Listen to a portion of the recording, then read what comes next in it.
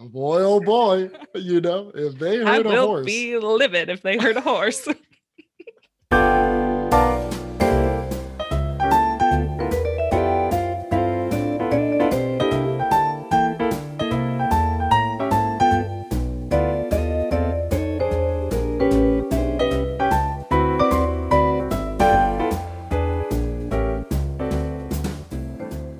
Hey everyone, and welcome to the Two Takes on Film podcast. I'm Heather. Wyatt is also here. I am. You are.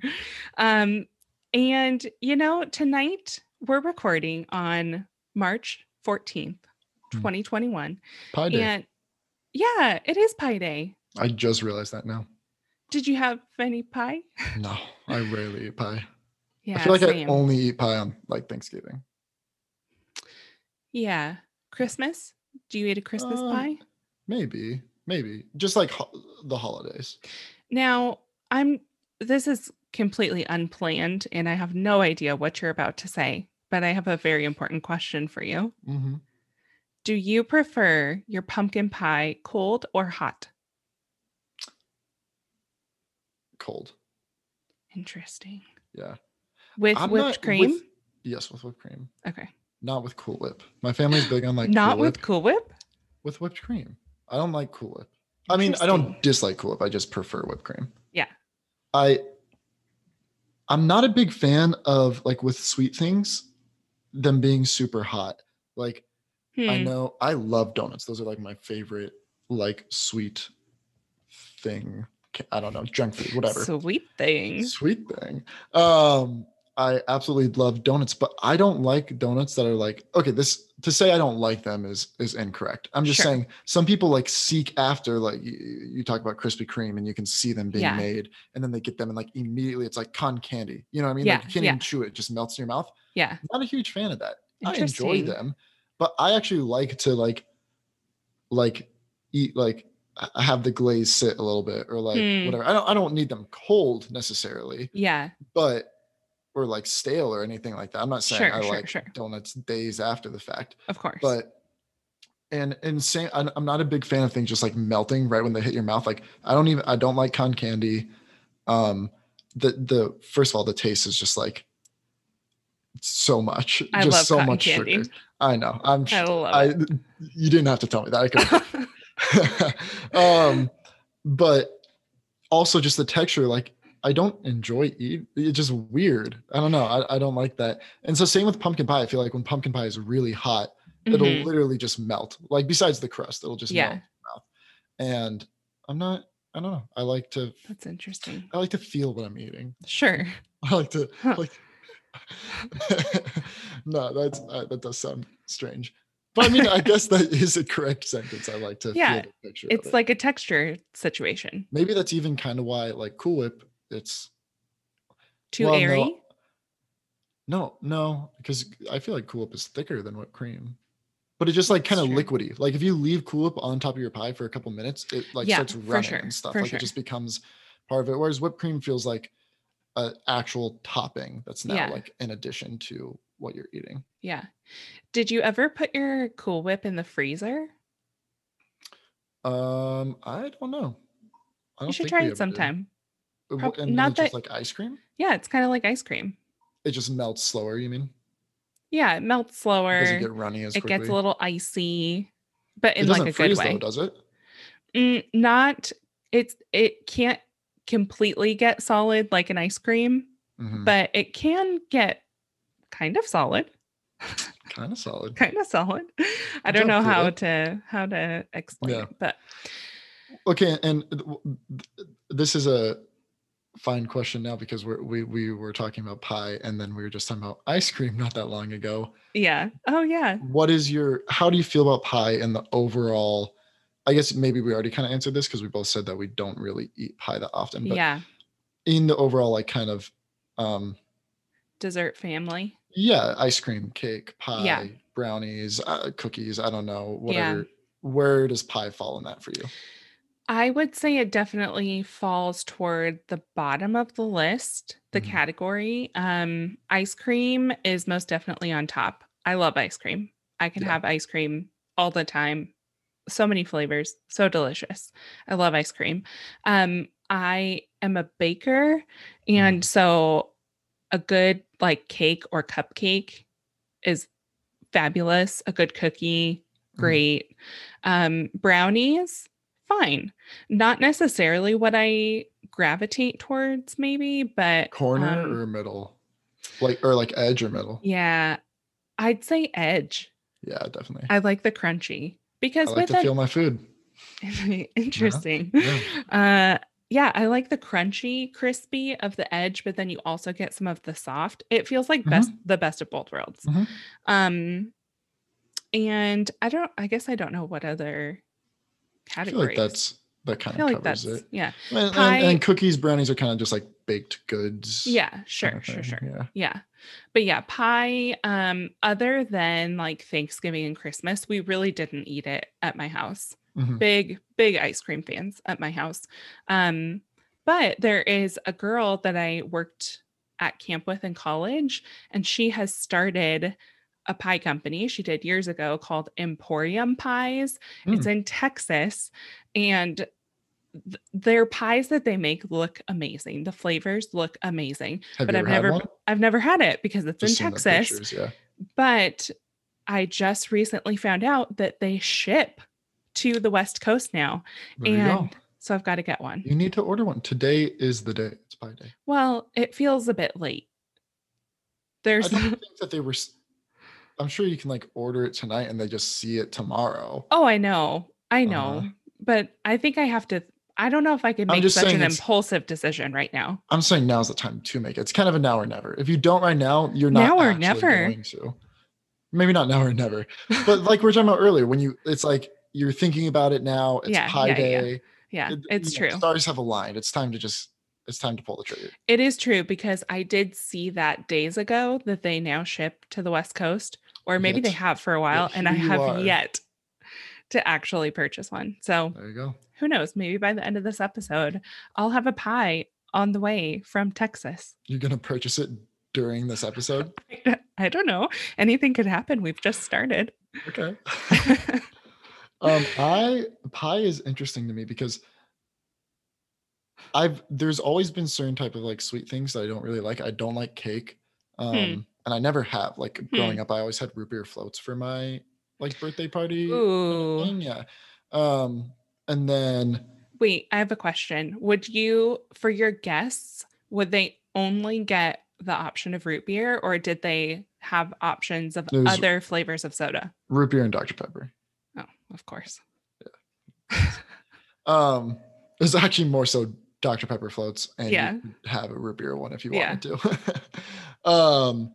But so I've never liked cake, and I've never been a huge fan of brownies. And then it's only gotten more so that in the past maybe 3 or 4 years, I've just like almost stopped eating sweet stuff entirely. Like I Oh my don't eat gosh. sweet things. Well, I mean, you know this. We've talked about this. I love dark chocolate. Dark chocolate's like my favorite candy. But Yeah. besides that, I really don't. Randomly, occasionally, I'll crave like pure sugar, like a gummy bear or something. But even then, it's Hmm. like, that sounds good. I could have like one or two of those, but then I have to Yeah. stop. But I mean, like, I don't eat. I mean, like, at work we have like cake pops and Yeah. brownies and cookies and this and stuff. I have never eaten a single one of them. Like that just Interesting. I cannot handle. Oh, a Do cake you pop is just crave so rich. salty I can't things? handle. Yes, yeah, I love salty things. What's your like go-to So, salty craving? well, popcorn's a big one, which Sure. movies like Makes that makes sense. sense. I always say when people ask like my favorite food, like donuts is like kind of one of my favorite foods, but that's not really a food. I love Hawaiian food as far as like meals go, but if I'm really being honest with myself, movie theater popcorn is my favorite food, and it's like not even Yeah. close. Yeah. Not only how much I love it, but just like how much it ties into my life or whatever. Yeah. But it's like something that you never think about when someone asks you that question. Yeah. But it's like if I actually stop to consider it as an option, then it blows everything else out of the water. Yeah. But anyway, so I really stopped eating sweet stuff. So that's really eliminated. Like I don't like cookies, I don't like brownies, I don't like cake. I don't really eat ice cream. I like ice cream. I like the versatility of it, but like we we'll go get ice cream or whatever, and I'll eat like a couple bites and feel done with it already. And like my dad to this day, we just saw, because I'm recording at home today because it's snowing outside, and the place where I usually record, the reception is not good enough having it today. Yeah, it's not working. So I'm at home, and my father came out to get his daily nightcap. Yeah, 10 p.m. bowl of ice cream with my dog. And, literally has done that every day that I've been alive, like as far as I can remember. And I did too for a long time, and I can't remember the last time I've had like ice cream with them. You know, so it's strange. Interesting. Donuts are still like one of my favorites, but it's kind of the same thing. Like I couldn't just eat a bunch of donuts in a row. I'd have to be like selective. Like before, when I'd go to a new donut place, I'd be like, oh, I'll take, one of everything because I want to try it all. Now it's like, now I really got to choose what I want, because I know once I eat one, I'm going to kind of feel done. Oh, totally. I feel so old saying this. That's sad. Yeah, but I mean, it's probably a good thing. Saves me money, saves me calories, saves me sugar. But pie, like, I don't consider it as one of my favorites, but I think it genuinely is, especially now that like pies are usually more on like the not savory side, but like they're not usually super sweet. Right. You don't have pies where the filling, well, occasionally, but it's not super common to just have like a chocolate pie. I guess that is like fairly common, but I'm saying I feel like they're more considered like apple, cherry. Yeah. Here in Oregon, like everywhere has like Marionberry pies, and they're absolutely amazing. So like, I don't really ever eat them that much because like my family never really buys them. So I never really buy them. And like, I never think to get them at places that have them. But when like considering it, like a Marionberry pie with like vanilla ice cream is definitely, I would prefer that to almost any other kind of dessert. So they are up there. I just like, I feel like it's so what I'm trying to say, pies, is I'm sorry. Yeah. You're sorry I've neglected you. You're a forgotten dessert, and you're not just for the holidays. Yeah. And I just, for the past 23 years of my life, I've taken you for granted. But here today, on this pie day of 2021, no more. Oh my gosh. No longer. I will. Well, I still really don't like sweet things, so I probably won't eat them that much, but I will try my darndest. Okay. If I walk into a little, diner or whatever, and there's that little case with all the slices of pie, I'll look at the menu. And if you're reasonably priced, I might get you, but usually you're not, but I'll give you a little look, and you'll know that I'm recognizing that you're there, and you're valuable, and you are worth eating, pie. Wow. You are worth eating. That was beautiful. Thank you. A little less beautiful because of all the qualifiers that you put on the pie, but beautiful nonetheless. Hey, pie. Yeah. I have standards. Don't judge me. Pie, I would just like to say, I'll probably try to buy you. Excuse me. Didn't you just say pie was down at the bottom of your list? Pie, don't listen to her. You don't deserve to get this kind of no from her. You had a moment with pie. I would like to have a moment with pie on Pie Day. Okay, it'll be quick. Go ahead. Pie, I just want to say I'm sorry for putting you at the bottom of my list. Someone's got to be on the bottom. It doesn't mean you're not great. But I just want to say I'll probably look into ordering you from Texas, and if you are reasonably priced to be shipped from Texas to California, I'll consider it. And that will be it for the year. I didn't believe a word of that. And neither did Pie. We were talking the whole time you were saying it. He's like, no way. Did you say he? You think Pie is a he? My pie. You're gendering your pie. Don't gender my pie. My bad. Sorry. Pie. Well, I expect an update on whether or not you've ordered a pie from Texas. I will update you. And Pie does as well. Yeah. Well, they were just telling me that they expect one. Okay, you are talking to Pi a little too much. You're just jealous. Anyway, so listeners, I'm starting a new podcast with Pi. Life of Pi, the podcast. That's pretty good. If Pi was an actual being, they should make a podcast called Life of Pi. Trademarked. Well, unfortunately, this is not the Life of Pi podcast. As we have mentioned, this is Two Takes on Film. And I have a couple things, just a couple headlines from the week, from the day even, of things happening in the world of Hollywood. Film, all the things. The first of which, the headline reads, AMC theaters lost $4.6 billion in 2020 due to COVID-19. Boo. Thoughts, sadness, feelings you want to communicate? It literally makes me ill. It makes me feel sad. sick. First of all, Heather and I are not shy about the fact that we do love AMC. We do. And it is superior to all of the theater chains. Just kidding. I love movie theaters in general. I hope they're all successful. But I do love AMC specifically. That was the theater that Heather and I used, the most to, and I guess still do for her. Unfortunately, they don't have them where I live in Oregon. Maybe you should open up a franchise. You have the funds to do that, right? I was going to say, just Venmo me the money for it, right? Yeah. Perfect. But guys, Lucasfilms was sold for, I'm pretty sure, $4.3 billion. I know it was within 4.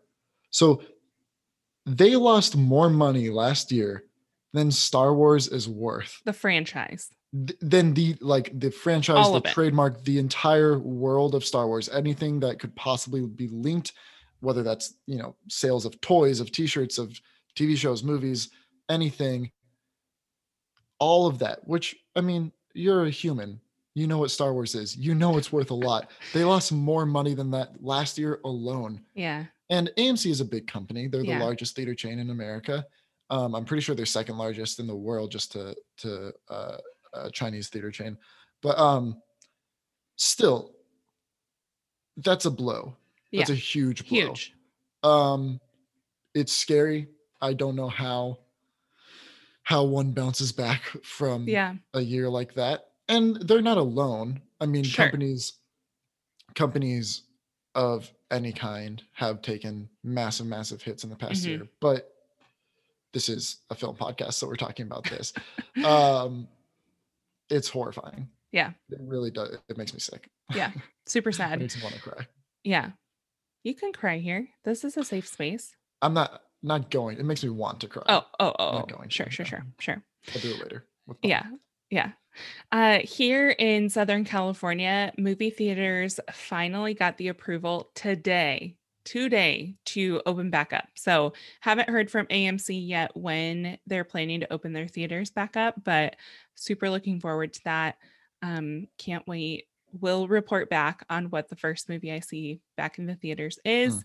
Very much looking forward to that. So that and theaters. Oh, sorry. Oh, no, go ahead. Update on Oregon theaters. Yeah. Oregon theaters did open up last Friday, week before this past Friday. They don't know what date it is. I did tell them. We already said that. March 5th was when they opened up. Yeah. Anyway, very exciting. I was able to, for my coworkers and I, we rented out a theater. This was the first movie I saw back in theaters. We watched The Iron Giant. It was super fun. I mean, I love hanging out with my coworkers outside of work and stuff. I enjoy, seeing them, outside of work, as good people, in real life. And I really haven't been able to do that in real life, who they are, not in uniform and making coffee and using their customer service voice and stuff. And that's something that you don't always get to do, just depending on kind of the environment of your workplace, but especially not the past year. Have not gotten to hang out with a lot of my coworkers at all. So it was really, really good to get to do that. Heather knows this. I ran it through Heather first, but prior to the movie, because this was something kind of that I organized. It was everyone there knows that I love movies. So I was saying like it was like my treat to them, renting out the theater, and like I said like this is to celebrate movies coming out, and So also special. yeah, like it was cool. And I'm not saying like you agreed to come to this thing that I ran. Now I get to subject you to like whatever I Yeah, please. of course. But it was kind of like my event or whatever. So I felt Yeah. like anyway, I wrote this little blip, this little like prelude to the Iron Giant, because those of you out there probably remember the Iron Giant. It is a very influential movie in the history of film in general, but especially the history of animated films. And people don't really realize that it doesn't get as much credit as it should, as far as how it changed the way that we as a society see and approach films that are targeted for children. And I think that's a really important thing to know going into the movie, because a lot of these people that I work with are around my age. They remember the Iron Giant. Maybe it was like a family film for them, so they like definitely remember it. And lots of them were like, oh yeah, like I remembered that kind of. Yeah. I saw it once as a kid, because it's one of those films where when I think about the Iron Giant, I think like, oh, that came out a couple years before I was born or whatever. But it was in '99. Like Yeah. we were like, I was definitely alive for it, but it just feels a little bit older than that. And so I thought that that was like an important thing. So I typed up this little thing and I sent it out to everyone like individually before. And I got a few people that were like genuinely appreciative, or at least it seemed so, of that. But I also got a lot of like, cool. Thanks. Like, I think some people literally just, Awesome. liked, like thumbed up in the Yeah. message, the image itself of this PDF. So yeah, that's me. Yeah. That's Well, I day in just the want to life of say, Wyatt. for those of you who have never read anything that Wyatt has written, I hope that you get to at some point, because he truly is an excellent writer. And I, although was very much so alive when the Iron Giant came out, I honestly don't think I've seen it. And when you had sent me that little prelude to read through, it got me excited to maybe one day watch it. I haven't yet watched it since I I don't know read if it's that. streaming on anything right now. It might be. Yeah, I don't know. I would, is it, I'm did you sure it say does it's a the Disney rounds. film? It is It's a not a Pixar? Disney film. What is it? No. It is it's not. Oh goodness. It's not DreamWorks. It's I can't think of the company. I don't remember. Um, Anywho, Oh I my could goodness. find, I'm sure I I'm could so find a way to ashamed. watch it. I'm sure I could find it. But it was quite compelling. So I do hope that your coworkers all read it. They didn't just like it, they read it, they loved it, they were prepared for the film. So I just feel like, I feel like it would have enhanced the 100%. experience. Yeah, absolutely. But it also wasn't like they didn't have to read it. I wasn't Yeah. trying to Oh, like yeah. force Yeah. it on. It was just kind of like, this is here if you Yeah. want it. Yeah. If you want it. Yeah. The second thing I wanted to mention, is that Mhm. okay to mention the next thing? Or did you have Yeah, other? of course. I didn't know if you had Oh, other yes. thoughts I'm on like AMC stuff, movie No, I feel theaters. like my Okay. thoughts have been completed on that. Yeah. Great. Great. Today, March 14th, as we have mentioned, Pi Day, was also the Grammys. The Grammys were tonight. Congratulations to all of the great artists who won tonight. Billie Eilish won for album of the year, so congratulations to her. She has an excellent documentary on Apple Plus. World's a little That blurry. Yeah. Right? That's the title of it, correct? Yeah. The World's a Little Blurry. I'm pretty sure. I think so. I haven't watched it yet. Yeah. It's very good if you are a Billie Eilish fan, or if you just enjoy documentaries about musicians. I feel like this is a great one. Yeah, I loved the family dynamic that they have, especially her relationship with her brother Phineas. So young too. She's so young. Yeah. She's someone I do listen to her music. Like when she puts Yeah. out something new or a new album, I Yeah. will listen to it. I don't listen to it as in, usually it's once.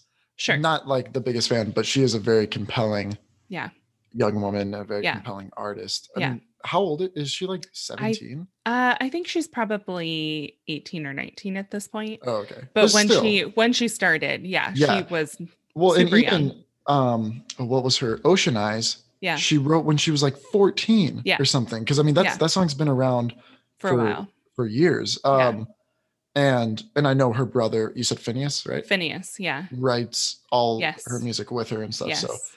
and he's also, I mean, he's just a couple years older than her, correct? Yeah. Yeah. Yeah. So It's incredible. crazy. Yeah.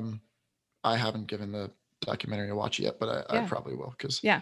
very interesting artists. Yeah. Artists, For sure. both of them. Both of them. So congratulations to them for that album. Mm. But the reason that I mention this and bring this up is because the second headline I'd like to read says Taika Waititi won a Grammy and even he was confused. I guess they're giving Grammys to anyone now. So if you know Taika Waititi, he is an actor, director, filmmaker. He's responsible for Jojo Rabbit is his most recent film. And he won a Grammy for Best Compilation Soundtrack Album for Visual Media for Jojo Rabbit. And I don't know if he didn't know that he was nominated. He was surprised, He was surprised. and just tweeted a response when he found out that he won. So this category was first introduced in the 2000 Grammys, and Phil Collins won for his work on Tarzan. Which is such a banging soundtrack. Two things. Well, first of all, I'll just get this out of the way. Did you know Phil Collins recorded the entire soundtrack of Tarzan in both French and Spanish as well? Languages that I think French and Spanish, two other languages that he did not know before. I didn't know that, but I'm not surprised. The entire soundtrack. He didn't Incredible. want like anyone else's voice, which rightfully so. His voice is very unique. Oh yeah. But like, that's no small task. Learning, oh yeah. You know, I mean, that's hundreds of words. He probably has like a fairly competent grasp on the languages themselves just from learning, you know, how to pronounce and how to put together, especially in songs. I feel like learning songs in other languages is very helpful to kind of learn the phrasing differences between your language and the different languages and that kind of thing. So incredible artist as well. And Phil Collins. And yeah, that's crazy. I often like will just remember that fact and then YouTube, you know, Tarzan soundtrack in French and just listen to it. Because I'm like, this is actually Phil Collins. It's not just some French guy who like kind of sounds like Phil Collins singing his song. It's actually Phil Collins, which is crazy. So impressive. And then secondly, I think part of why that feels confusing is Jojo Rabbit came out early December of 2019. Right. So it's been a while now. Yeah. Yeah. And awards, I mean, you know, especially in this past year, are bumping all over the place as far as like getting pushed back, getting moved earlier, whatever. I mean, as is everything. Yeah. But even without COVID, awards are already kind of confusing because so many of them like cross over, like they're awarding the same industries. Like, you know, Golden Globes, like there's Oscars for movies and then there's Emmys for TVs and there's Golden Globes that do both. And then there's, you know, and so often like, because of just the timing of it, you do kind of see, I mean, even, you know, the Oscars are April 25th this year. That's almost halfway through 2021, celebrating the movies of 2020. But this feels like, I mean, it's been over a year. It's been a year and 3 months. So by now, I mean, he's moved on. He's on other projects. Like he's no longer in like the stage of like filmmakers kind of have these stages with their movies where it's like, all right, this is the post Jojo Rabbit phase of my career where I'm collecting the awards for it, or just at least like reaping just kind of like what it's doing. And so maybe he didn't even know. I'm sure he knew. Like it kind of seemed like he didn't. And it wasn't like one that was tiny award from some random like, you know, be like, oh, I didn't even know I was nominated, but like it's the Grammys. It feels like something his agent would have told him. Totally. And also that headline to say, I guess they're giving Grammys to anyone now. Well, that's what he said. Person. That's what he said. He tweeted that as part of his reaction. Okay, that feels better. Because Because Taika Waititi is a very accomplished person. He's from New Zealand, absolutely hilarious. You might know him from Jojo Rabbit. You probably know him from the director of Thor Ragnarok, which totally revitalized that series, and now he's continuing that push of MCU in that direction Mhm. with Thor: Love of God and Thunder, or God of Love and Thunder. But also before that, he had Hunt for the Wilder People, and especially What We Do in the Shadows in 2014, which, if you have seen that movie out there, you know that it's probably one of the best comedies of the past decade. If you haven't seen that movie and you're listening to this, go watch that movie. It's absolutely hilarious. But not only is he accomplished in just the quality of the work that he's put out, but also he's accomplished in the fact that he has risen to substantial fame and acclaim with Ragnarok, and then especially with Jojo Rabbit Yeah. on the. I mean, he won best Yeah. adapted or best original screenplay Yeah. at the Oscars a year ago, almost a full year ago. Yeah. So it is kind of interesting that like this is just now happening. Yeah. Yeah. But he has a Grammy now. He is pretty cool. halfway to an EGOT. That's true. Just has to get that Emmy and Tony, and he is there. So congratulations to him on winning a Grammy. I love that for him. Anything can happen, you know? One day anything can happen. You go to bed and then the next day you wake up and you have a Grammy. So I hope that happens to me. That could happen to us. Wow, how exciting. Can't wait to go to bed tonight. Anything can happen. Anything can happen. As said the great Ellie Goulding. Anything can happen. I love that song so much. It's a good song. It is a good song. Yeah. Well, per the usual, we have a couple of great films to talk about with you today. Please don't. Please just say usual. Do you want to start with yours, or would you like me to start with mine? I'll start. Great. No, you start. Okay. Well, no, I'll start. Oh, okay. All right. So first up tonight, first up, whenever you're listening to this episode, I am reviewing One Night in Miami. That is the directorial debut of Regina King, who you guys know as a famous actress. This is her first time directing a film.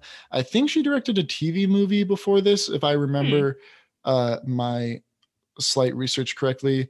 But this is definitely like her feature film debut. She has an Oscar for her role in If Beale Street Could Talk. You might know her from the Watchmen series, from not this past year, 2 years ago.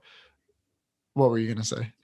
A Cinderella Story, perhaps? A Cinderella Story. Yeah, I mean, she's been around for a while. She's been an actress for a long time, and a very, very good one. And she proves herself a more than competent director with this film, which is very exciting. She was nominated for Best Director at the Golden Globes. I expect her to be nominated for the same in Oscar. I could see this getting a Best Picture nomination. And I could also see her, as well as Kemp Powers, getting a writing nomination for this. But this is another film adapted from a play. There are 3 films this year that are significant awards frontrunners that are all adapted from plays. One we've already discussed in Ma Rainey's Black Bottom, this One Night in Miami, as well as The Father, which we will discuss in a couple weeks. That is also adapted from a play. It's amazing. Yeah. Interesting how the direction of each one goes. So Ma Rainey's Black Bottom was directed by a play director. He's not the director of the play it's based on, but his experience is in theater. And this was his first time really stepping into film directing. Then you have The Father, which is actually directed by the man who wrote the play itself. He wrote and directed the original play. Wow. And this is his first time ever directing a movie. He's not a film director. Well, he is now, but up until then he was a theater director. And then you have One Night in Miami, which is directed by someone who until this point has only ever been an actor. Well, I mean, she's been a producer and that kind of thing, but she has never directed before. I will mention she actually has 15 directing credits to her name. One Night in Miami is her film. She did direct a TV movie, and then the rest are episodes on TV shows such as The Good Doctor, Shameless, This Is Us, Scandal. So she has directed on a smaller scale. Yes. Which I'm not trying to take that away from her. Totally. It is a very, very different thing directing TV than directing a film. Yeah. So sorry, I did not mean to uh, give false information, but to clarify, this is her feature film Yes. directorial debut. Yes. Um, which is an entirely different monster. But it's interesting to see the three different directors approaching the three movies that are probably most Hmm. awarded this season based on plays. But One Night in Miami is based on a play written by Kemp Powers. Kemp Powers served as a writer on this film, so he wrote the Hmm. adaptation of his own play onto the screen. And fun fact, Kemp Powers is actually the co-writer and co-director of Soul. Oh, Yes, another of one of the most awarded films from this yeah. past year. So what a year for Kemp Wow. Powers. Good for Good him. for him. Yeah. Goodness gracious. Have a day. Um but I mean, extremely impressive. But I could see him getting nominated for Best Adapted Screenplay, which is funny because it's an adaptation of his own work. Hmm. Um, Here, so in One Night in Miami, you have a fictionalized version of this night in Miami that is the kind of gathering of four uh, extremely important characters from the civil rights movements of the 60s. Not characters, actual people, People, but yeah. uh, characters as in they had, part of that. Yeah. So you have Malcolm X, Cassius Clay, Jim Brown, and Sam Cooke, who are all coming from different things. I mean, as you guys know, Malcolm X, leader of a movement, Cassius Clay, Muhammad Ali, Jim Brown was in the NFL, and then Sam Cooke is a singer. But all of them very much just towering figures of the civil rights movements Yeah. in the 1960s. And so this is a fictionalized version of this night where they meet and just kind of discuss their roles in the I think what the movie says is the cultural upheaval that Hmm. was the latter 60s, and the different ways that they're coming at it. Yeah. And it does a good job of showing that although all of these men are seeking to better the lives of themselves and of African Americans in America and the people they love, so they all have the same goal. The civil rights movement was not always a united front, and they Hmm. all are coming from like very different methods, I guess you Yeah. could say, different backgrounds, and you are led to very, very deep and very, very important conversations about, like I said, their roles in the movement in this film. And so the performances immediately stand out. Absolutely amazing. Leslie Odom Jr. as Sam Cooke So good.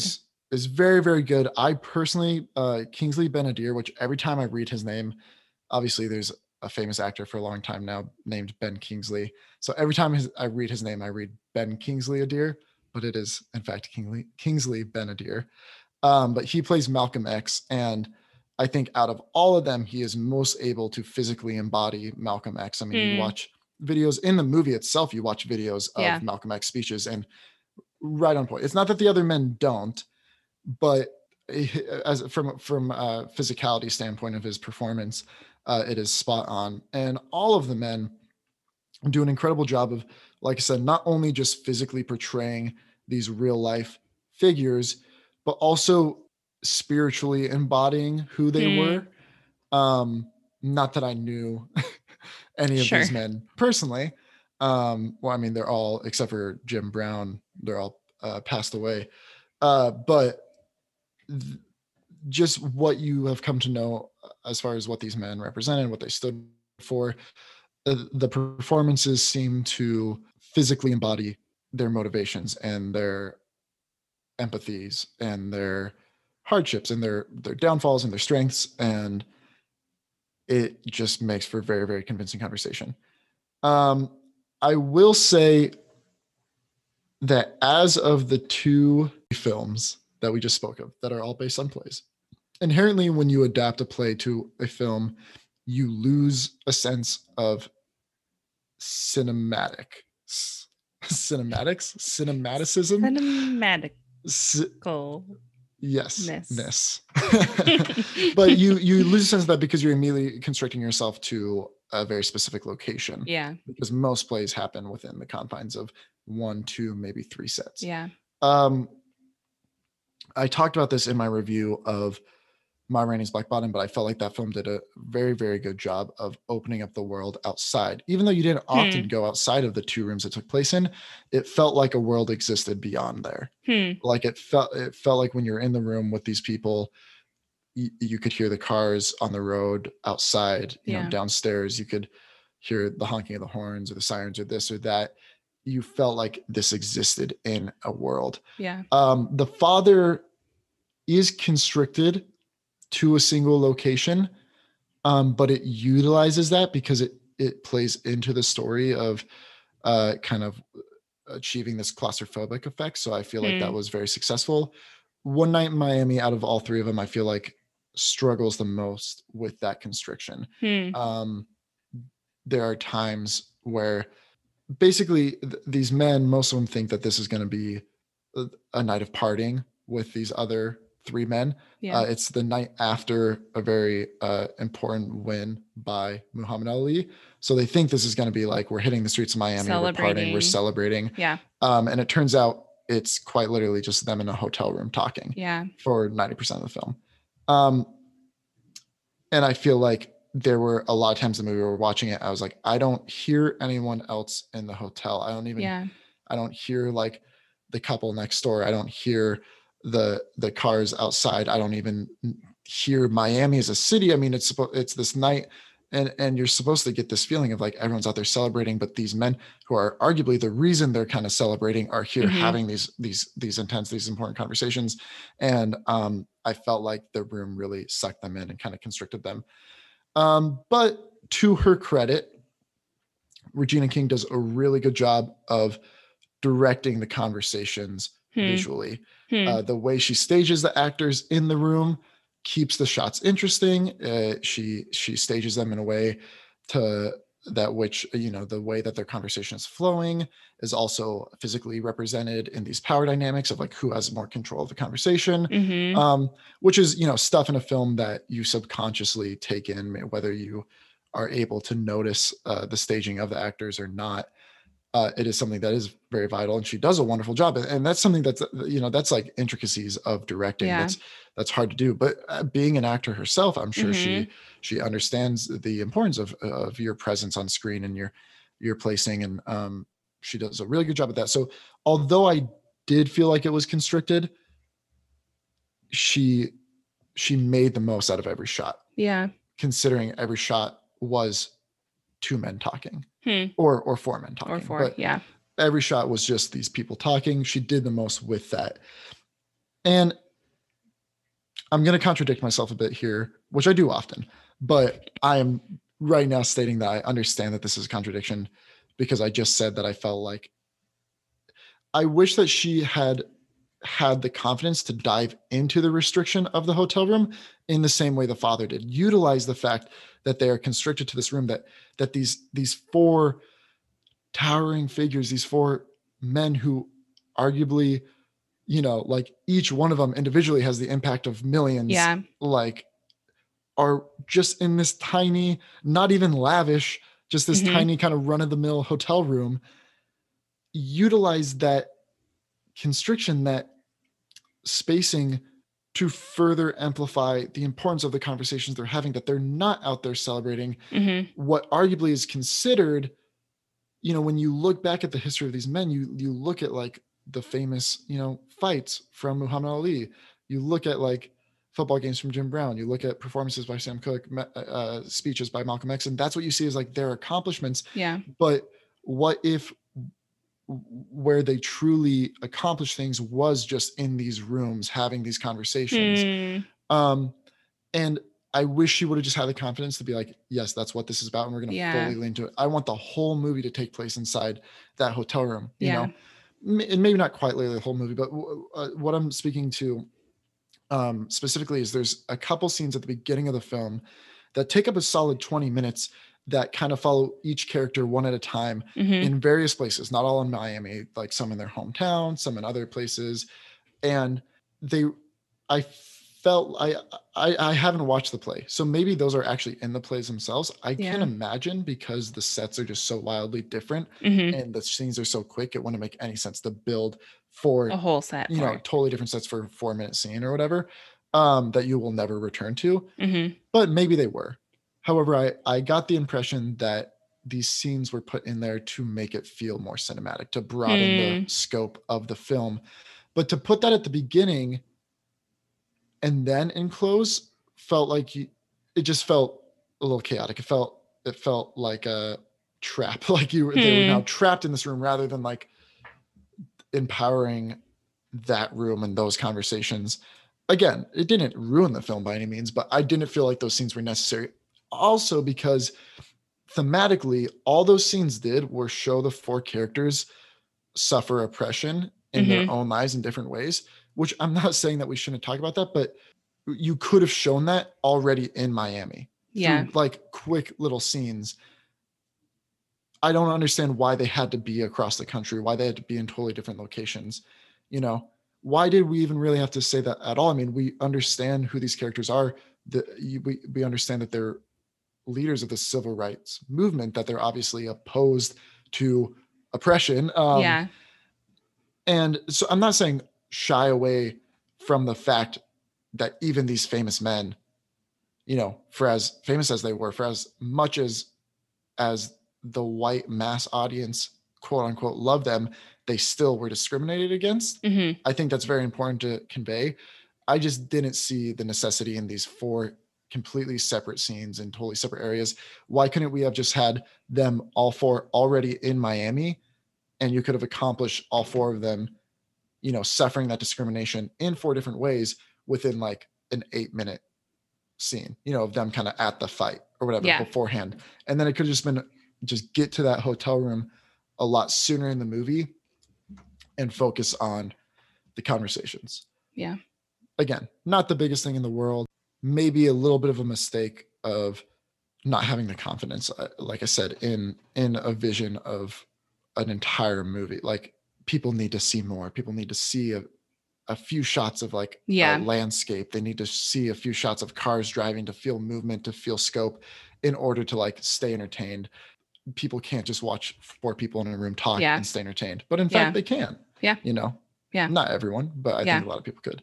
Yeah. So yeah, that's probably the biggest flaw I had with the Yeah. movie, is that I feel like she should have leaned into that more. But then again, I also contradict myself by saying I felt like they were almost too isolated at the same time. Yeah. So this is, you know, I didn't direct this film, obviously. And this is not, you know, she did a wonderful job. Like I said, her use of the camera while in the room is very impressive. Mhm. It keeps things engaging. Performances are off the chart. It's, yeah, it's a great film. Mhm. It's a good watch. If you're interested in watching it, you should definitely do so. It is Yeah. an Amazon original, so you can find it from now until forever. I love that. Amazon.com Yeah. or Amazon Prime Video.com. You know what I mean. You know where to find it. You know where to find it. Yeah. I have a couple thoughts on this one. Just Please. a couple quick thoughts. I felt like all 4 of the men, the actors, are incredible monologuists.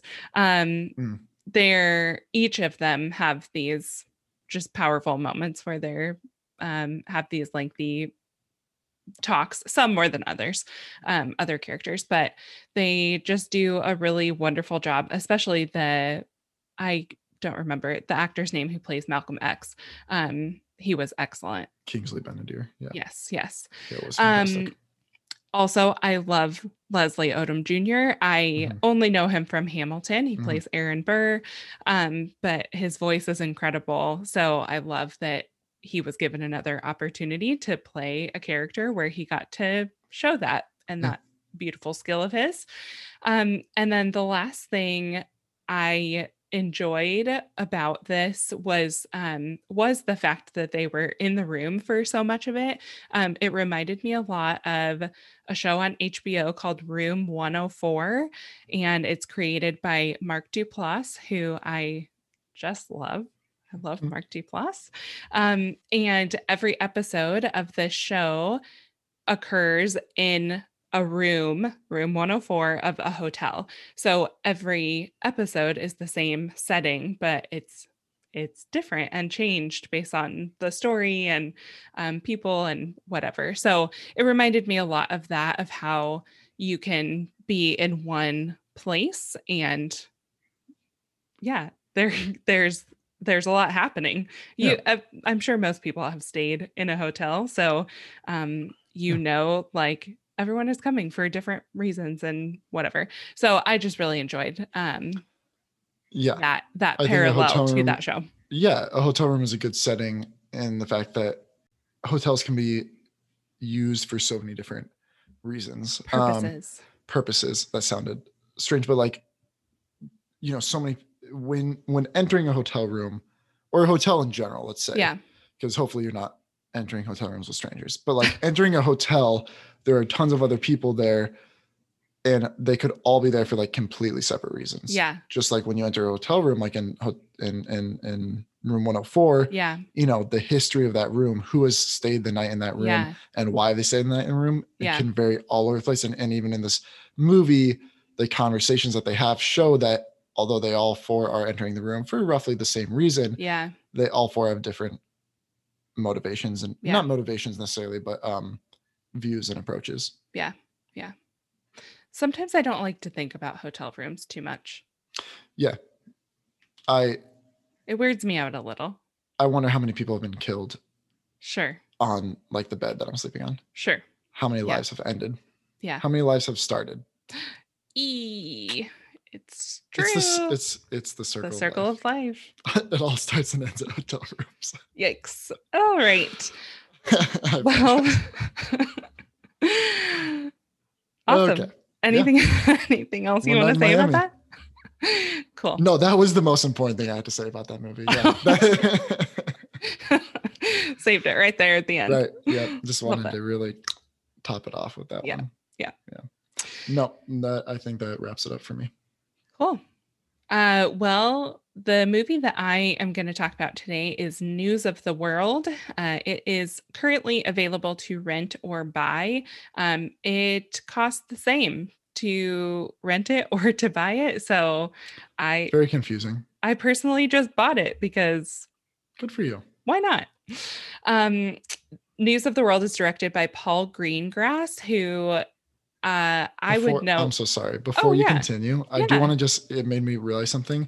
And this is like, maybe it's obviously different for me because I love movies so much, but in the age of streaming, just purchasing a movie is such a like cool feeling. You're like, I don't, this doesn't have to stay on Netflix. I don't have to search. Like I own this now forever. I am my own streaming site and this is on it now forever, Yeah. I it's don't really cool. I have 2 movies now on my iTunes account. One is The Color Purple because my friend sent it to me. He gifted it to me, Eric Gabriel. Thank you for that. And the second is News of the World. So a variety, really growing. I do love collection. Obviously, like collecting Blu-rays more. I have quite a few. Sure. Blu-ray. Well, it's not that big. I think I have about 60, 75 movies. Which is saying I could definitely have bought a lot more, Yeah. Oh, of course. I'm the king of restricting myself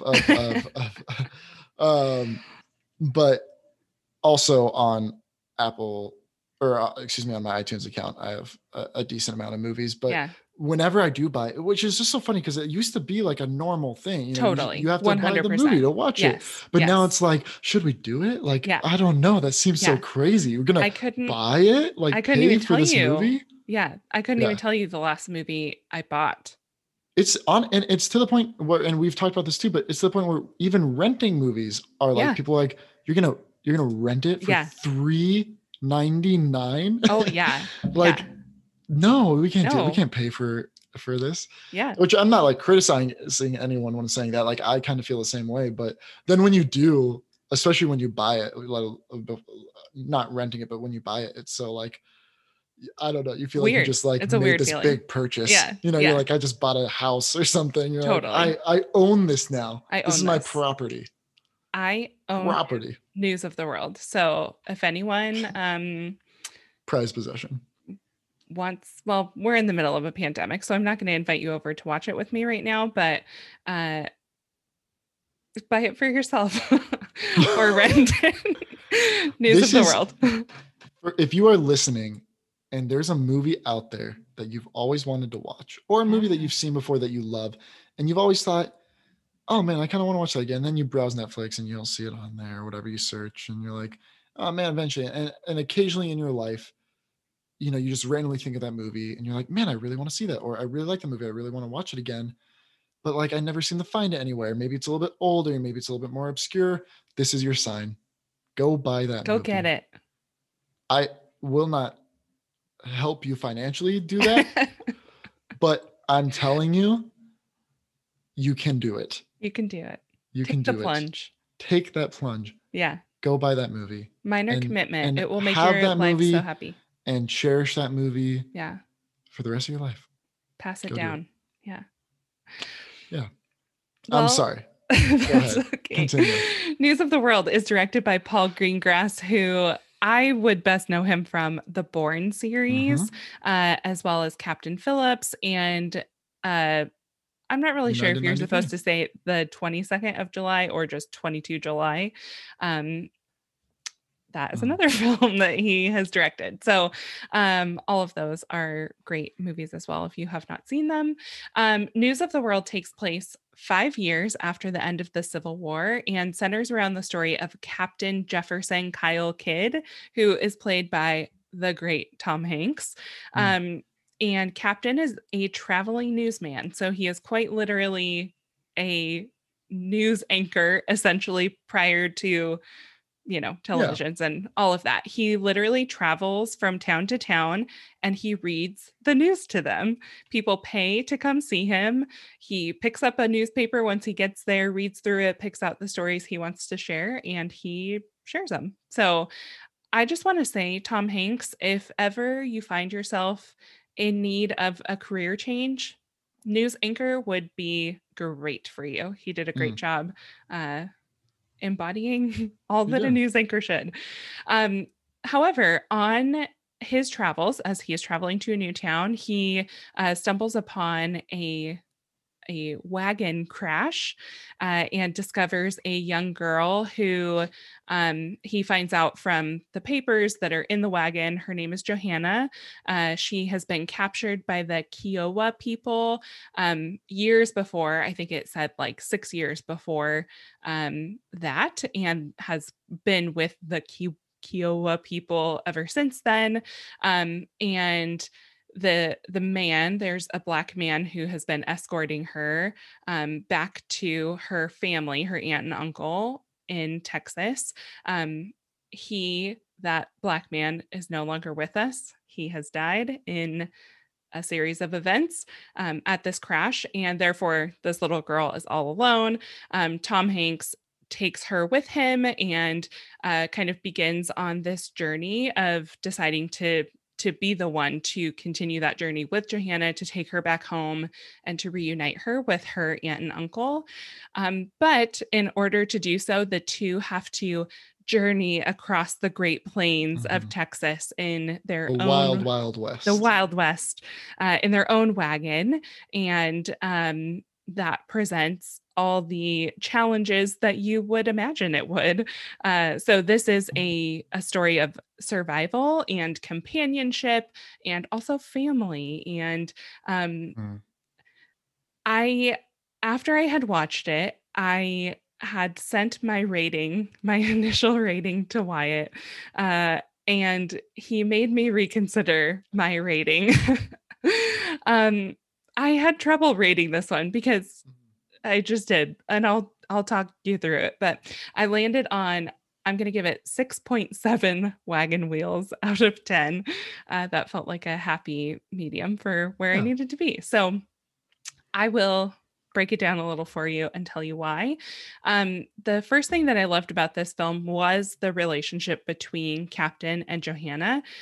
Throughout their journey together, they just become incredible partners. So at the start of this, she like I mentioned, had been captured by the Kiowa people, had been with them for many years. So she actually doesn't speak English.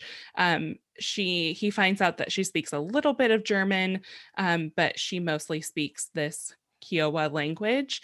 So they can't communicate with each other. She obviously has experienced significant trauma being removed from her people. And then there's this crash, and she doesn't know where she's going and can't communicate with people. And then they're also facing these hardships as they're out on their journey. So this little girl is going through a lot. Both of them are going through a lot.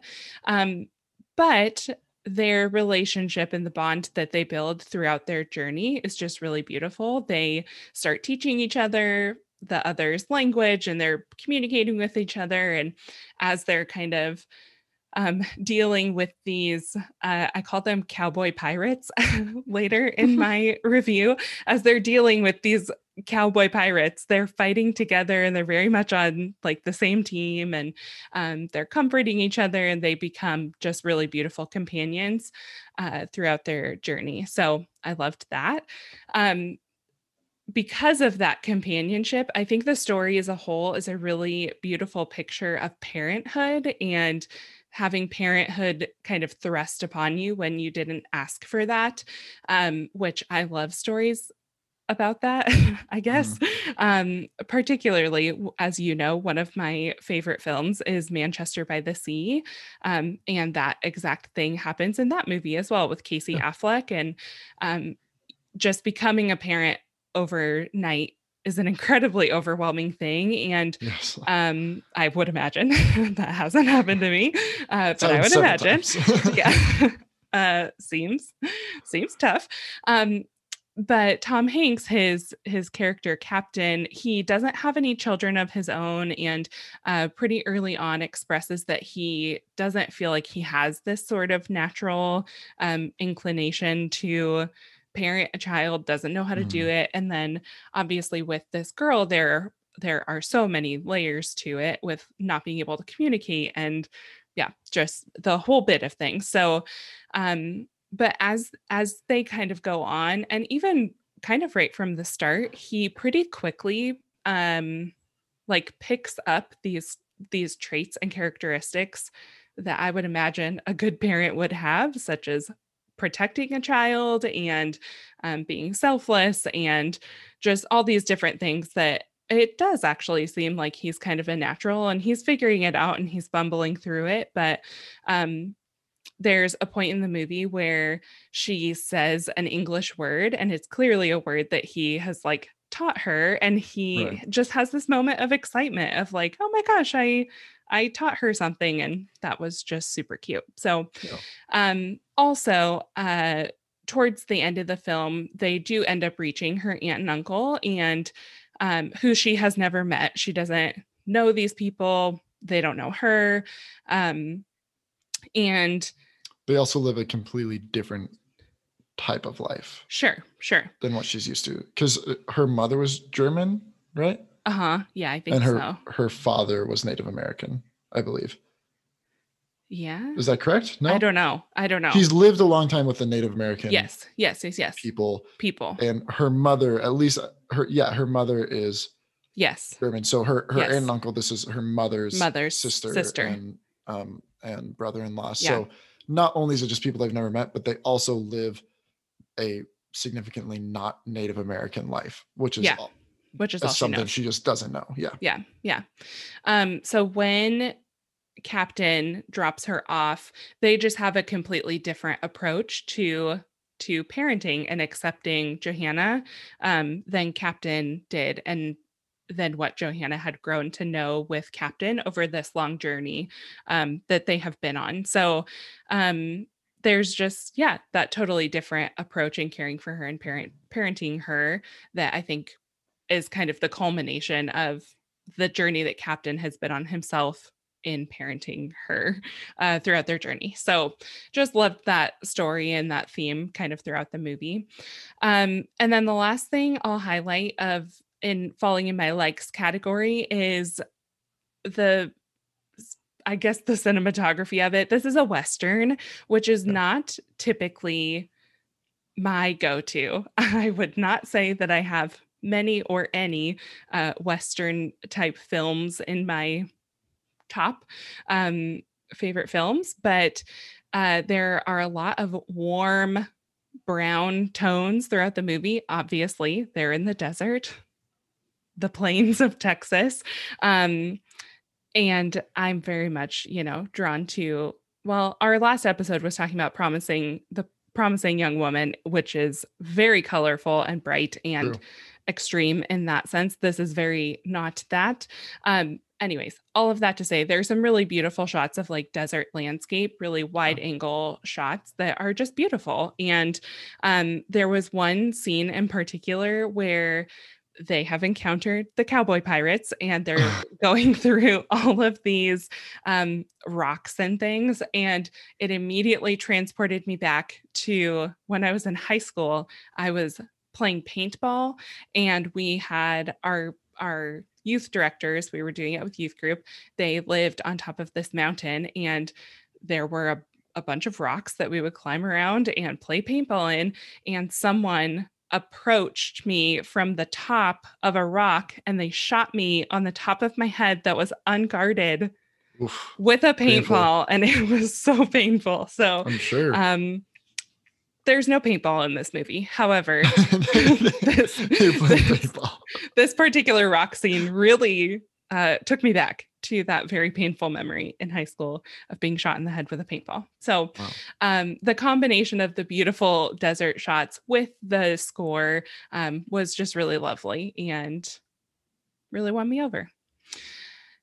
As far as Hmm. some of the things that I didn't like as much, as I've mentioned, these cowboy pirates, they drove me crazy. I call them cowboy pirates because they're cowboys, they're outlaws, I They're suppose. outlaws. I Yeah. suppose. But they just felt like cowboy pirates. It's the easiest way I can That's describe fair. them. Yeah. They drove me crazy. The movie as a whole is relatively slow.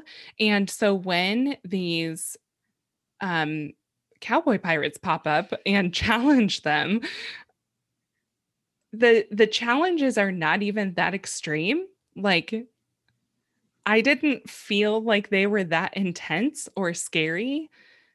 And I wish they would have. They just felt more annoying to me, like a nuisance that they're popping Hmm. up again. It was like, just let them go. And I know the Wild West, like I know that this happened and that people had Yeah. to confront these outlaws as they were traveling across the plains. I get that. But I don't think it was intense enough for me to feel like, oh, that felt good and significant. Yeah, I mean, Greengrass is someone who does intensity and does action very, very well. It's what made him famous. And I do think that the particular scene you're speaking of, the paintball scene, with these cowboy pirates, was done very well. It's Mhm. just the movie it's in. You Yeah. recognize the fact that the stakes are not actually there Yeah. because you recognize the type of movie you're watching. Yeah. So it does kind of just feel like I do think that the scene was done well. I think that there Yeah. was a genuine amount of tension and well choreographed action Hmm. there. I just think that when you play something like that, you have to understand the expectations your audience has, Yeah. the expectations you've given them based on what's come before and what they Hmm. know will come after, Hmm. and then how intense or non-intense, Yeah. how important or a nuisance they will consider this scene in the Yeah. midst of this movie where they know the outcome. Yeah. So I understand what you're saying, where it does kind of just feel like, all right, let's just, we know Yeah. what's going to happen. Yeah. Let's move on. Just keep going. Yeah. The second thing, were you going to say something else? I was going to say, which to a degree could be said for the entire film, Hmm. but that also could be said for a lot of movies. Yeah. Movies that are like this, but Yeah. continue. Yeah. The second thing I didn't love was this idea of the language barrier that they have. So Tom Hanks, his character is speaking English. That's what he speaks. The common thread is that they both have a little bit of German that they can speak, but it doesn't feel like enough to allow them to actually communicate with each other. His primary language is English. Hers is the Kiowa language. Mhm. And with how quickly they were able to start communicating or understanding each other, it felt a little unrealistic to me. Yeah. But again, I know that they were spending a lot of time together just in this wagon together traveling. So maybe they did have time to like learn each other enough. I don't know. It just felt a I little understand what you mean. unrealistic to me. Mhm. Like, can she really understand you, Tom Hanks? I don't think so. There is a bit of a kind of physical language between them that they kind of Yeah. develop. That's like a mashup of gestures and motions and facial expressions and kind of English and kind of German and kind of what quinoa quinoa Quinoa. You speak uh, quinoa. quinoa quinoa Kiowa. Kiowa, I apologize, but Kiowa. it's I kind of this think. mixture of all these things. It's like this almost like pig Latin that they have, where Yeah. it's kind of just between Their them. own. But yeah, I mean, even with that being said, like highly unrealistic that Yeah. there would be any form of communication, Totally. let alone communication To the degree that they needed to the degree that they needed to survive these situations. Totally. Yeah. The last thing that I didn't love was I felt like some of the special effects and certainly some of the coloring just felt off to me. Mhm. There's one point in particular where they crash, and I don't know if they were filming during the day, but they were trying to make it look like it was nighttime. For some reason, the whole scene is just colored really Really green. gray. It has like Oh, this like green tint on it uh-huh. um, that just felt bad. And then also in that scene, a horse dies. Spoiler alert.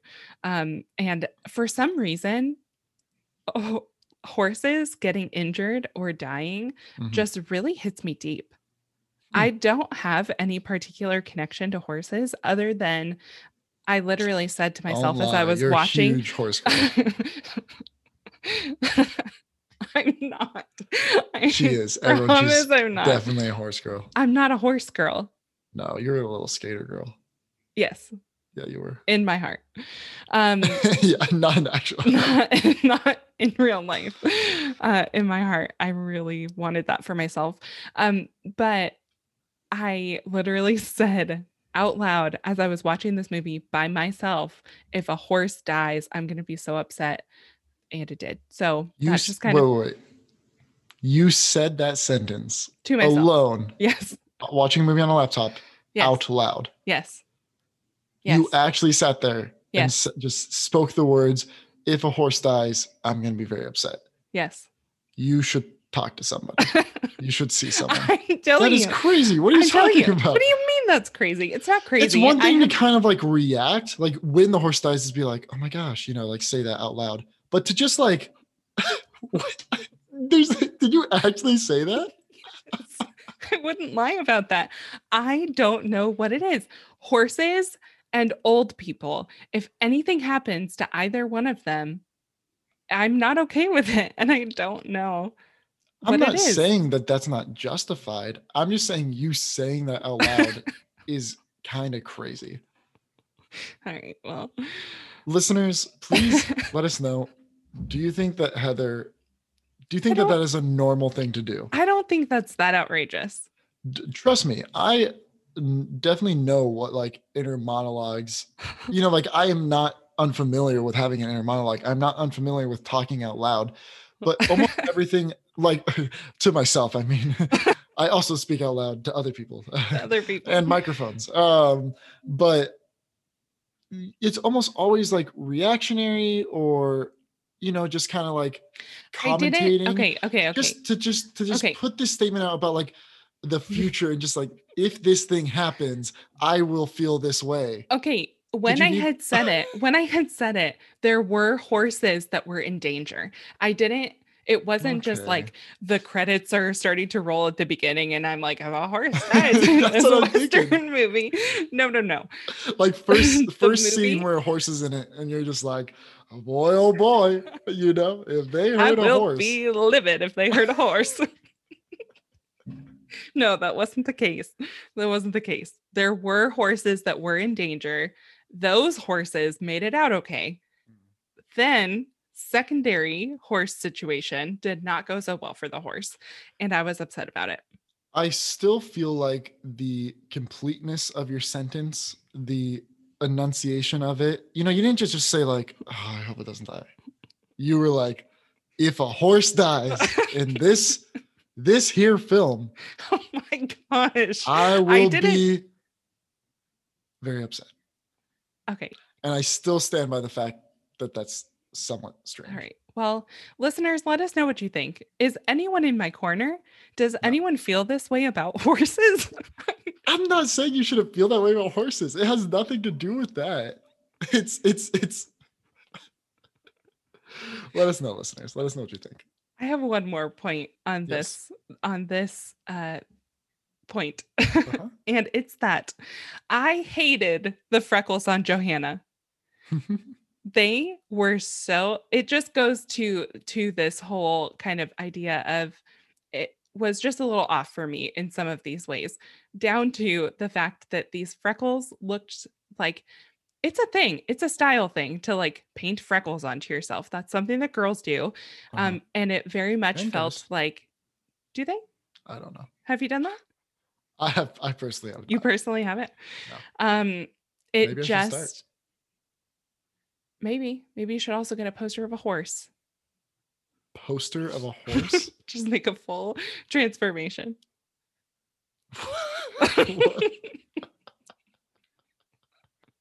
All right, just continue. All I'm saying is I hated the freckles on Johanna. At times, it felt like she had more than other times, and they just felt like someone took a pencil and drew them on her, and I was not a fan of that. You know why it felt like that? Because that's exactly what they someone did. Yeah. I know, but there's ways to do it that it makes it look natural. Anyways, I feel like this was a bit of a roller coaster emotionally for me, and I was not prepared the movie for or the review. the review.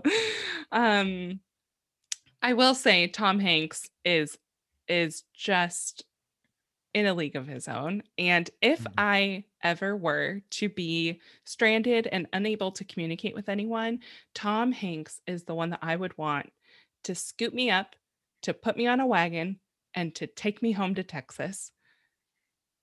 I love him.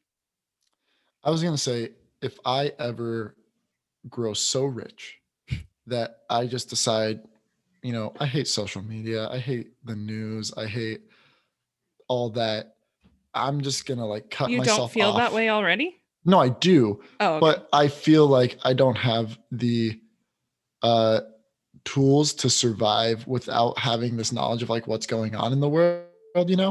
Maybe not the tools, but like it feels like I need to like know what's going on. But if you're like rich, you can just cut yourself off and then like just have someone come tell you what's going on. Yeah. And I would hire Tom Hanks to just come tell me the news. 100%. I'd have him sit up on that little, soapbox. Yeah. Have his little monocle. Yes. Just make him put on the old fashioned Western tux, like everything. Yeah.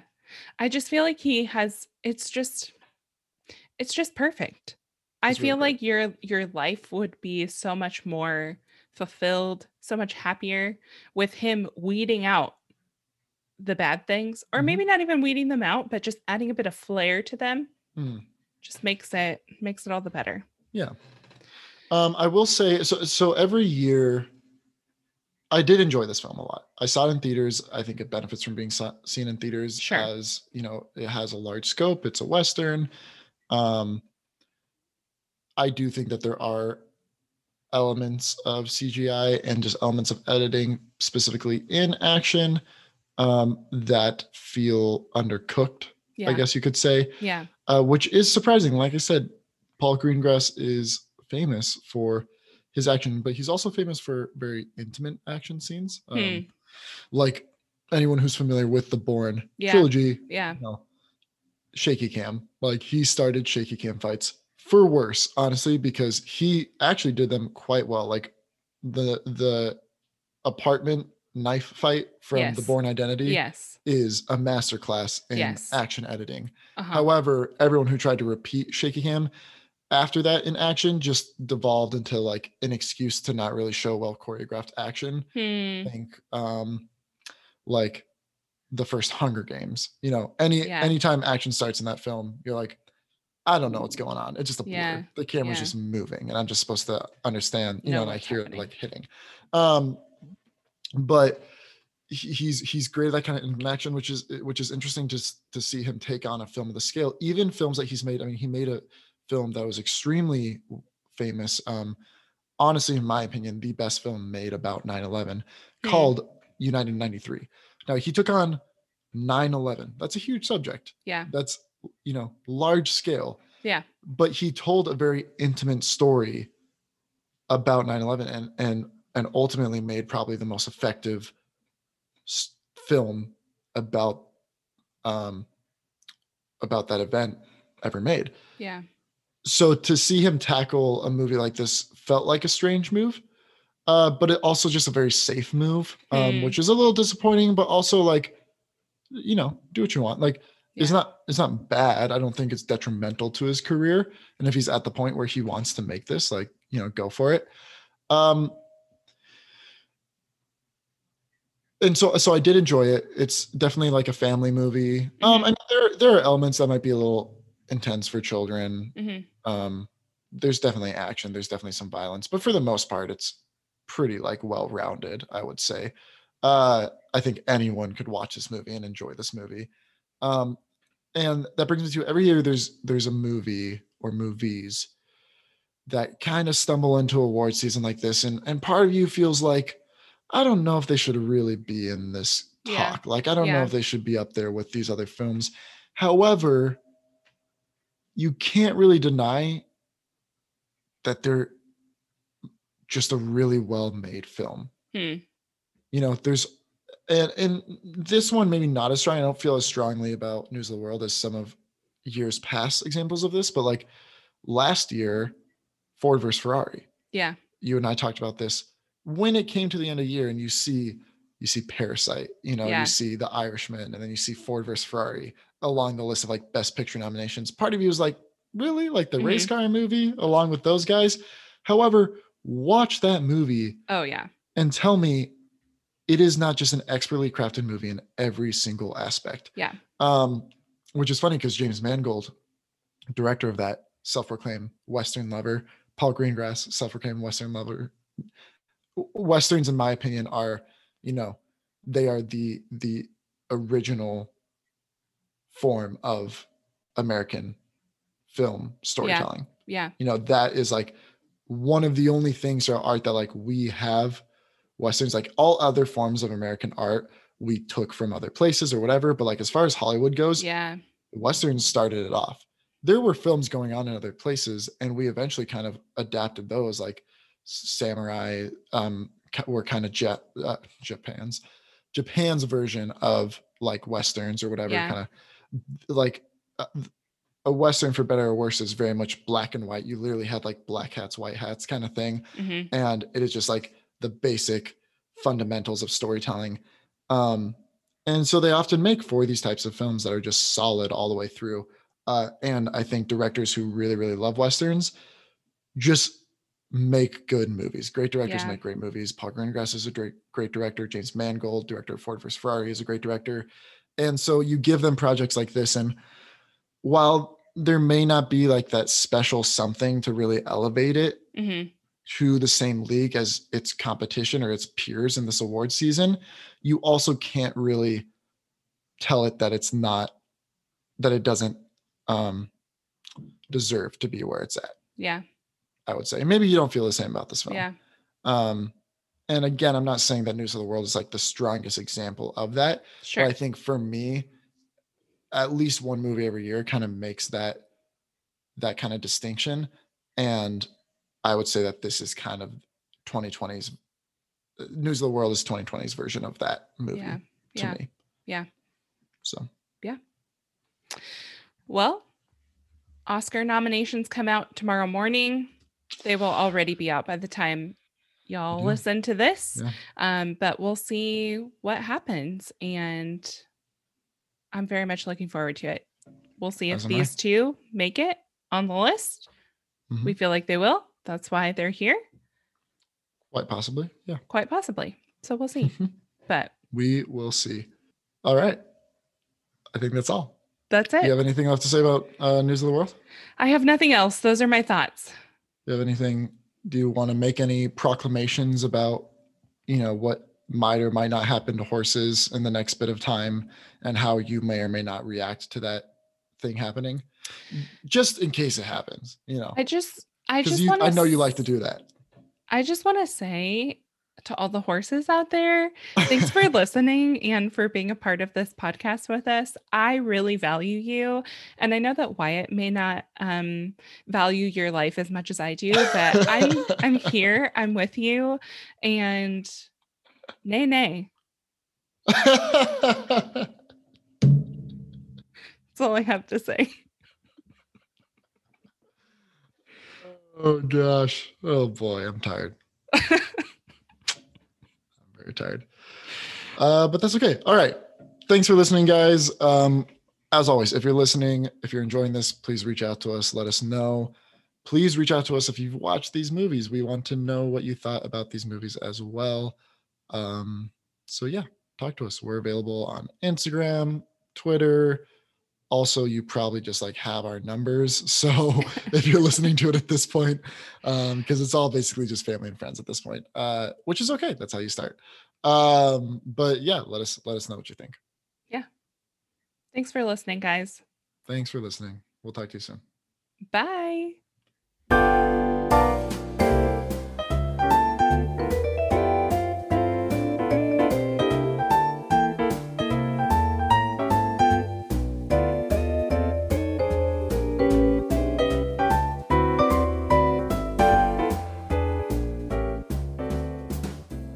I have a feeling this episode's going to be shorter.